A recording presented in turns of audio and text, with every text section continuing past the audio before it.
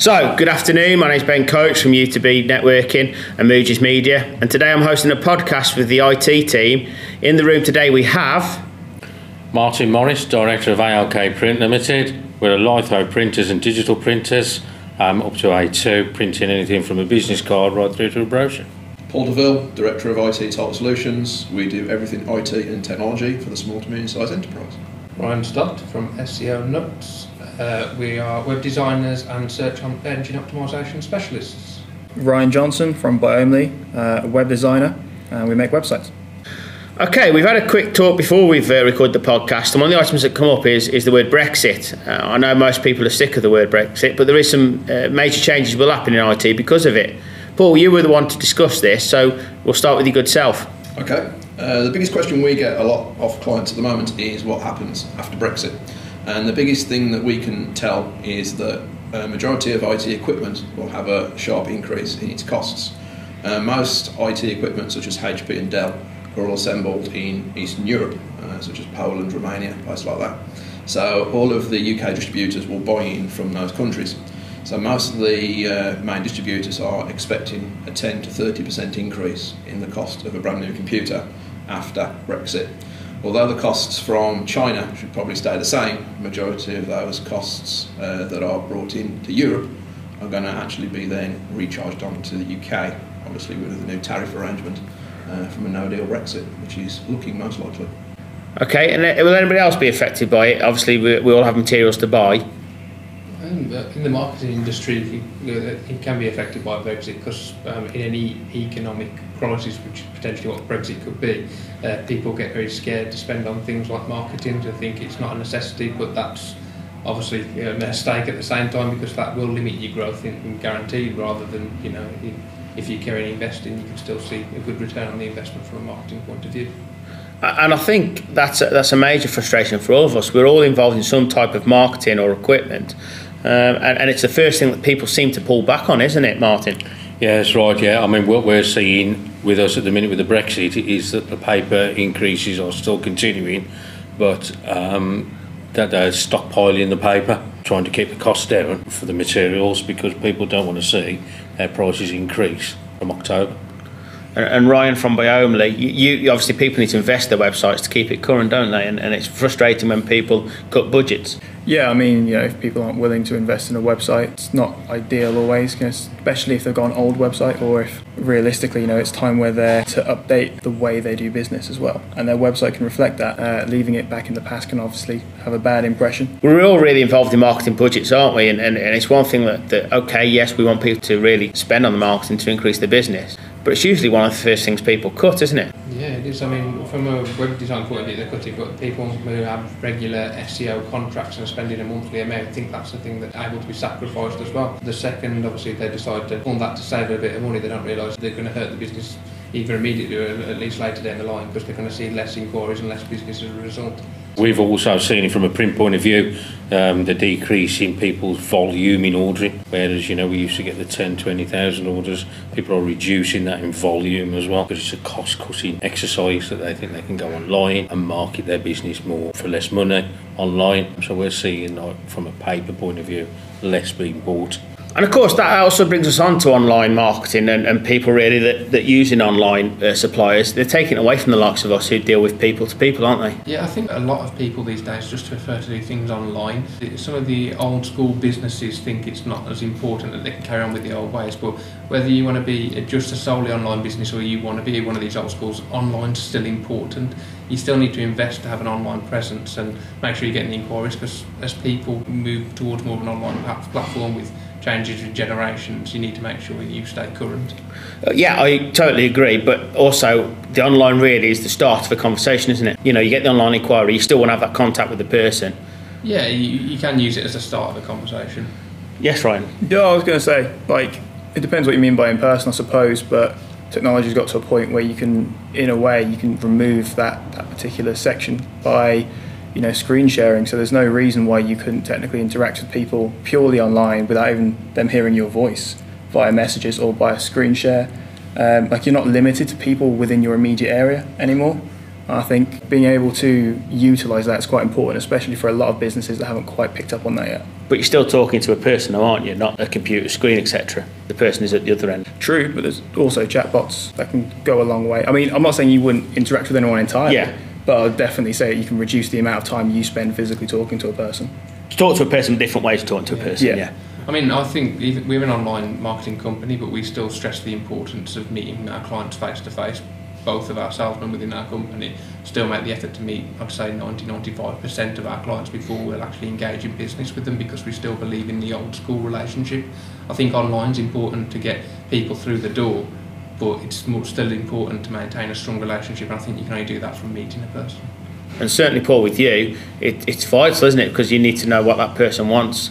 Yeah, I think with the increase in Zoom, Skype and all those online technologies that allow screen sharing, as Ryan mentioned, as well as getting to the point of actually doing interactive sessions with people and taking control of the screens, getting to the point of actually seeing them and getting a face-to-face conversation with them is really important, and that doesn't necessarily mean you have to travel to see them to actually get that point across, and that's getting more and more popular because again it reduces the costs, and that's ultimately what most businesses are looking to do. People still like the one-to-one. We gain a lot of our business going face to face, especially a new customer. We will go out and see them, we get a feel of the business, they get a feel back from us. We still like the one-to-one. We've still got the backup of our website, but we still believe that the one-to-one interaction with our new customers and our old customers just popping by, we do find that they quite like that. There's still the interaction. They're saying, well, I'm still not 100% with the website. They still like the interaction of the one-to-one.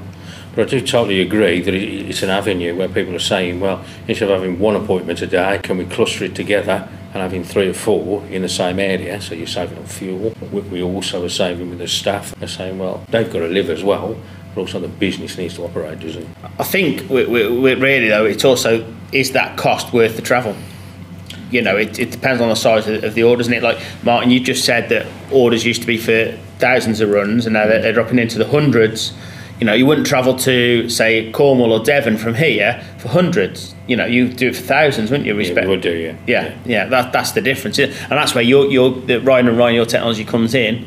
What you've discussed is because it does make it open and more cost effective to have the Zoom meeting or the Skype meeting or the technology meeting.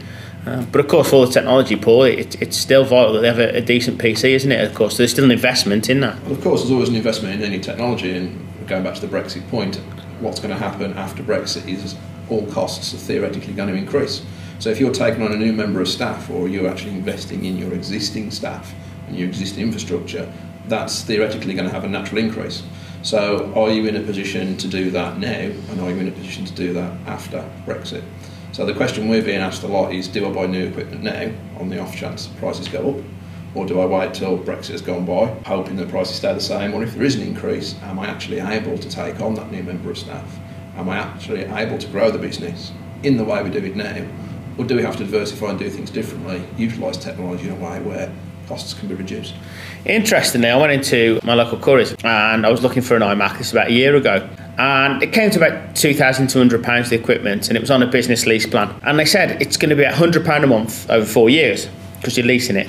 However, if you go and spend an extra £800, take it over £3,000, it's still only £100 per month over 4 years. You wouldn't know that as a person, but to go in and talk to me like that as a business, and it has to be very specialist equipment for that, because it's a lot of money, £3,000. It makes you wonder, doesn't it, how even the retailers now want our business as well. Whereas in the olden days, it always used to go to a dealer and making cost effective, and that's affecting small businesses as well, isn't it? Yeah, it's always the case. The bottom line is what small businesses are going to be looking at, and it's that cost per month or cost per item that's going to ultimately define whether they purchase a new product or service or don't. And if you can make it a way that a cost is reduced in whatever sense that might be and spread over a certain period of time, it's always more appealing to a small business because cash flow is king. From our point of view, we look at a lot of asset finance, where if a customer has got to buy 10 computers, that might currently be £2,000 per computer, so it's £10,000 or £20,000 worth of equipment. After Brexit, that could be £30,000, so there's an increase of £10,000. If they can't afford to outstand that money, they look at ways of financing it. So spreading that cost over 36, 48, 60 months, something that's really appealing to a lot of people.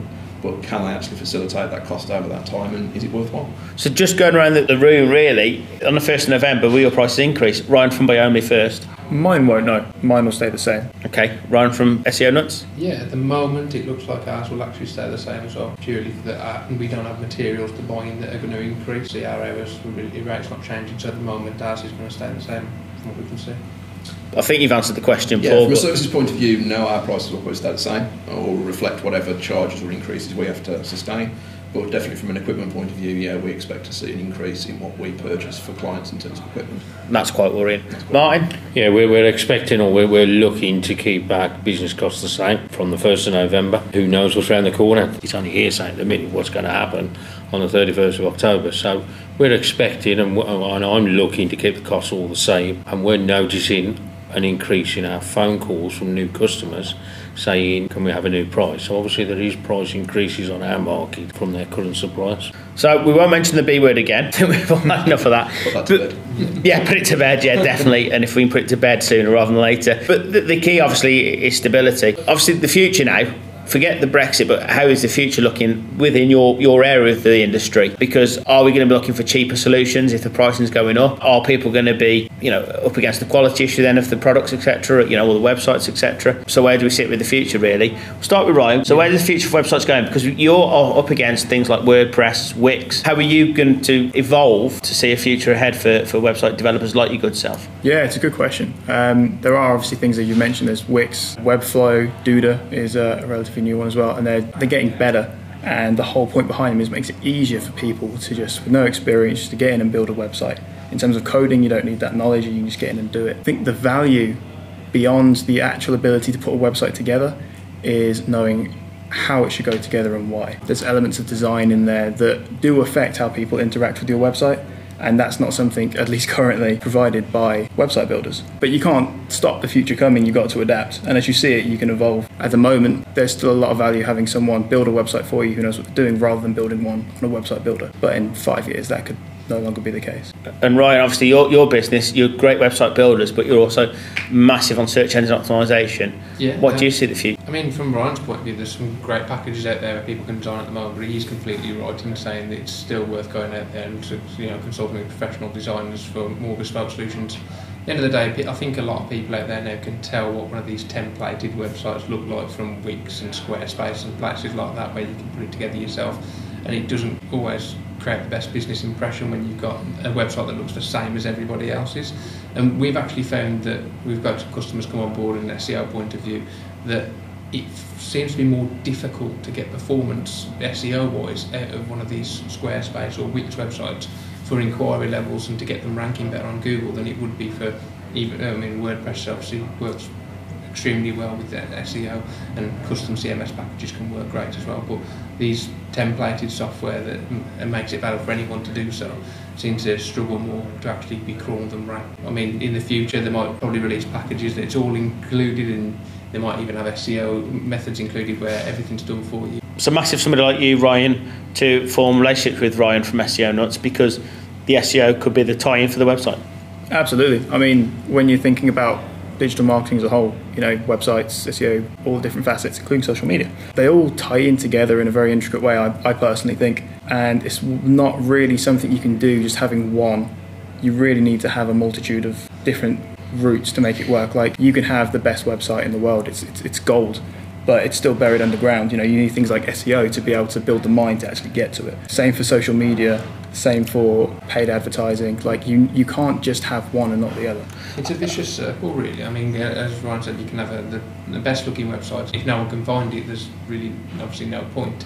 But then again, if you've got great SEO, but people can find it, you've got good links on social media, they get to your website and then it doesn't look great, then people aren't forced to convert. And then you've got to he's right in saying that it's about the package that comes together, because without the whole keys, you'll either get the people to your website and no conversions, or you'll have a great converting website that gets no one to it. It's one thing I notice in my industry is that people don't understand that paying for quality material, once you get that quality material paid for, you can use it over and over again. For example, this weekend I've done a lot of horse racing thing, and I actually went to one of my clients, and some pictures I took 6 months ago were on the front of his open day brochure. They said to me, "Do you mind?" I said, "No, of course not." One of the key in my industry is making the material available and to use over and over again. So that little bit of investment at the start saves a lot of money at the back end. What people tend to try and do is they try and use their phone And don't get me wrong, if you can't afford videos or high quality videos or photos, then please at least get material on.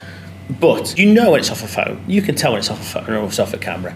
So do you want people to know you're using your phone and not invested? And my attitude is, well, if you don't invest in your own company, why should I invest in your company? Just going back to Martin, that really then relates to things like, Vistaprint. To me, people who go on Vistaprint are looking for a cheap option, a lazy option, and no real expertise. Totally agree with the conversation of where we're going in years to come. Sadly, there's going to be a lot more in our industry of what we call the big boys going out of business, because there's not going to be enough work out there, which is obviously going to create a massive problem. And obviously the work is disappearing. It's a dying trade. Conversations that we have of the dreadful name of Vistaprint, and then, the second time around, they come back to us and say, we don't want to go there because cheap rubbish, do you know what I mean? And it's got their name all over it. You pay for quality. If you pay for quality from the start, it looks good and works. There's nothing more frustrating for me than seeing a graphic designer that prints, because they don't print. Really good at graphic design, but then they've sometimes got a franchise behind them. They don't even see the prints, they don't even see the value of their work, Martin, do they? Whereas with your good self, it's there, it's in hard copy, it's touch,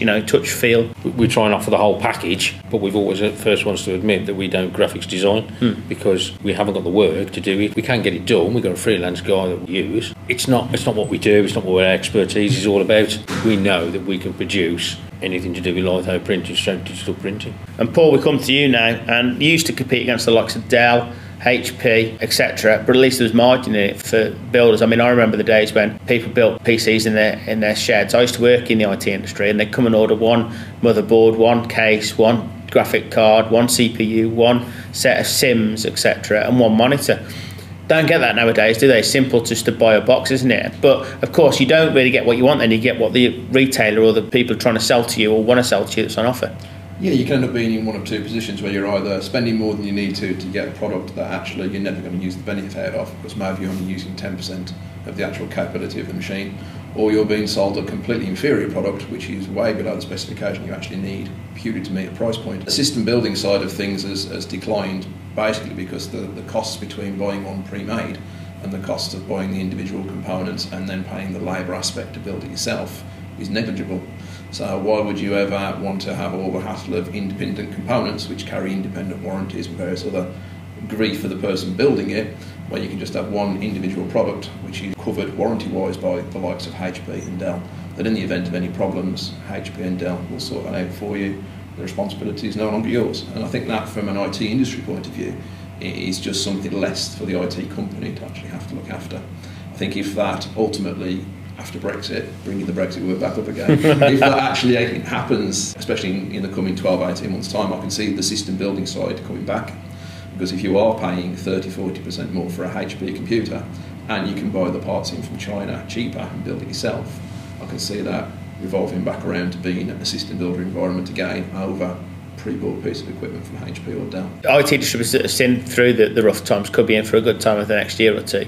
Possibly, but at the moment the prices between distribution of what HP and Dell are doing anyway are that competitive and cutthroat that you can get some very, very good deals. I think that brings me on to the final point of the podcast, the after service really for us all, because it's massive. And I certainly want to start with Paul on the warranty, which you've mentioned, how you compete with that.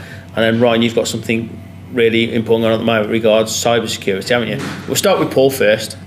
We just use them for the warranty, so majority of the time with HP and Dell you have a 3-year warranty with any new product, 12-month warranty with all refurbished equipment, and in the event there's any problem, which is rare, you can ship them straight back to the manufacturers, they repair and replace.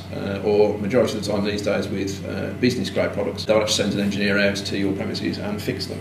So again, that's a job that your IT company is no longer performing, which means they no longer need to charge for. So covered in that warranty, which may only be a few £100 for the coverage of the life of the machine, is well worth it because you actually get your repair, your replacement for a few £100. So the cost aspect at the moment is quite good. Where that would go if you went down the system builder route and you just found your memory or your hard drive has failed, you would then have to deal with the individual components for those manufacturers, which would add probably significant cost. You would have to weigh up the benefits then between the cost of the repair and the cost of the initial purchase price, depending on the differences further down the line. I think insurance companies are the only ones that win, aren't they? Because you have to get everything insured these days.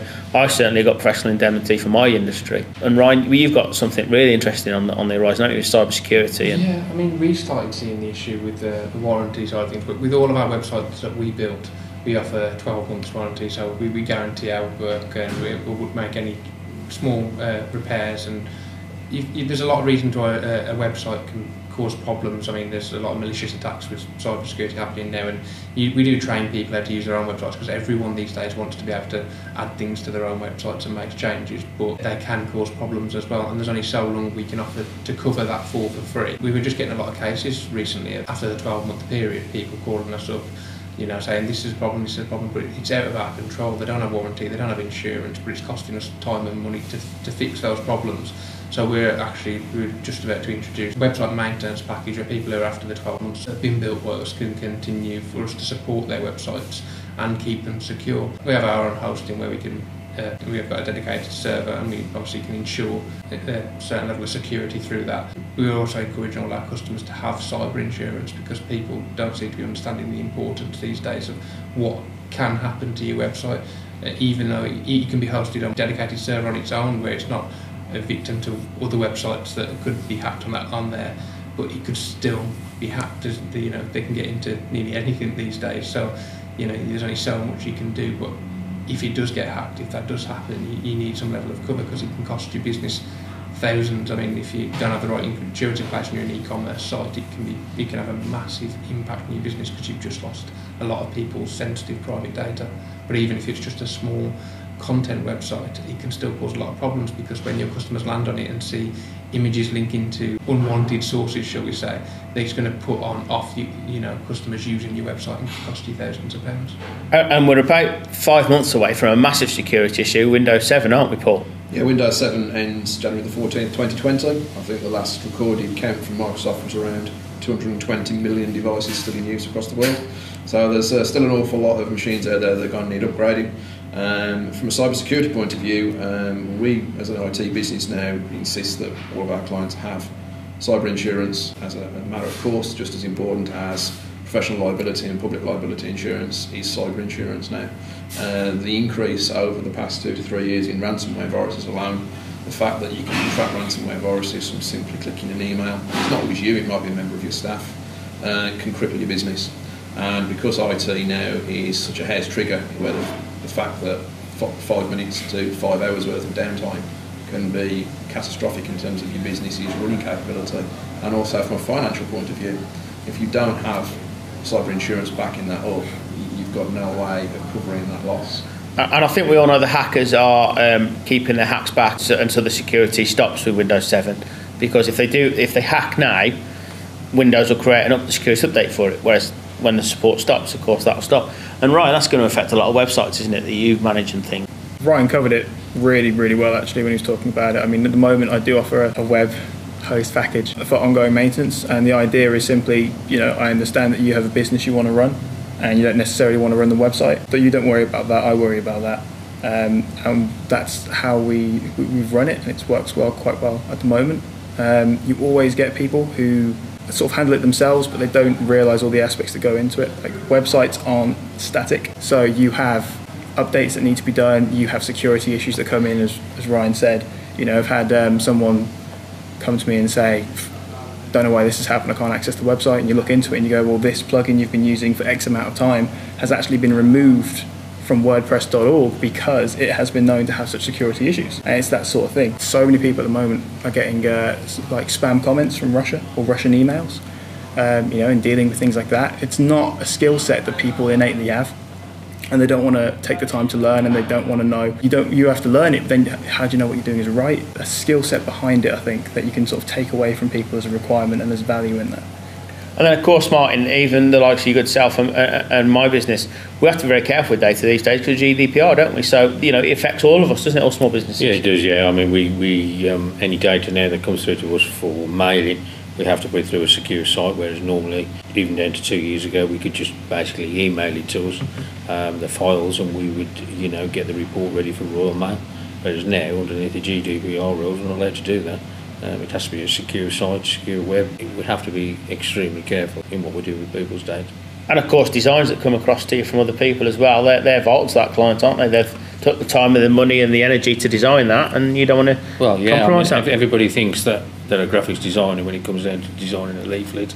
They think they've got the best computer that ever walked, and they can think they know what they're doing. Do you know what I mean? And that's only again from our question, our very first conversation we had with money. If they just invest a little bit more, then obviously the product is much better, and let the professionals do what they're trying to do. So to finish us off on this podcast, we'll come back to the IT expert who has all the answers. Paul? I'll just touching back on Ryan's comment about servers and making sure that people's websites are hosted correctly. As well as Windows 7 going in January, you've also got various operating systems. 2003, 2010, 2008 are all coming to an end at the same time. And a lot of people who are sort of third-party companies hosting websites will maybe having their sites hosted on operating systems that come January will be end of life and will suffer the same risk as what Windows 7 does. So if you have got your website hosted with a company that doesn't maintain and check what their systems are currently running, you may end up having ultimately a website that's hosted on an insecure server. So not only is your website secure, but the server it's hosted on isn't. So they can get onto the server, which means they can get onto your website. On that cheerful note, thank you all for attending today. It's been a pleasure listening to the conversation. Many, many good topics. For the people out there, if you want to speak to these experts, and they are experts in their field, they will be commented below or they will be tagged below. Please do get in touch with them. Please talk to them. And remember, if you are dealing with a small business, you're not paying for a director's salary, you're not paying for anything else other than to pay their bills at home and support small businesses. My name's Ben Coates. I've been proud to host today. Thank you very much for listening.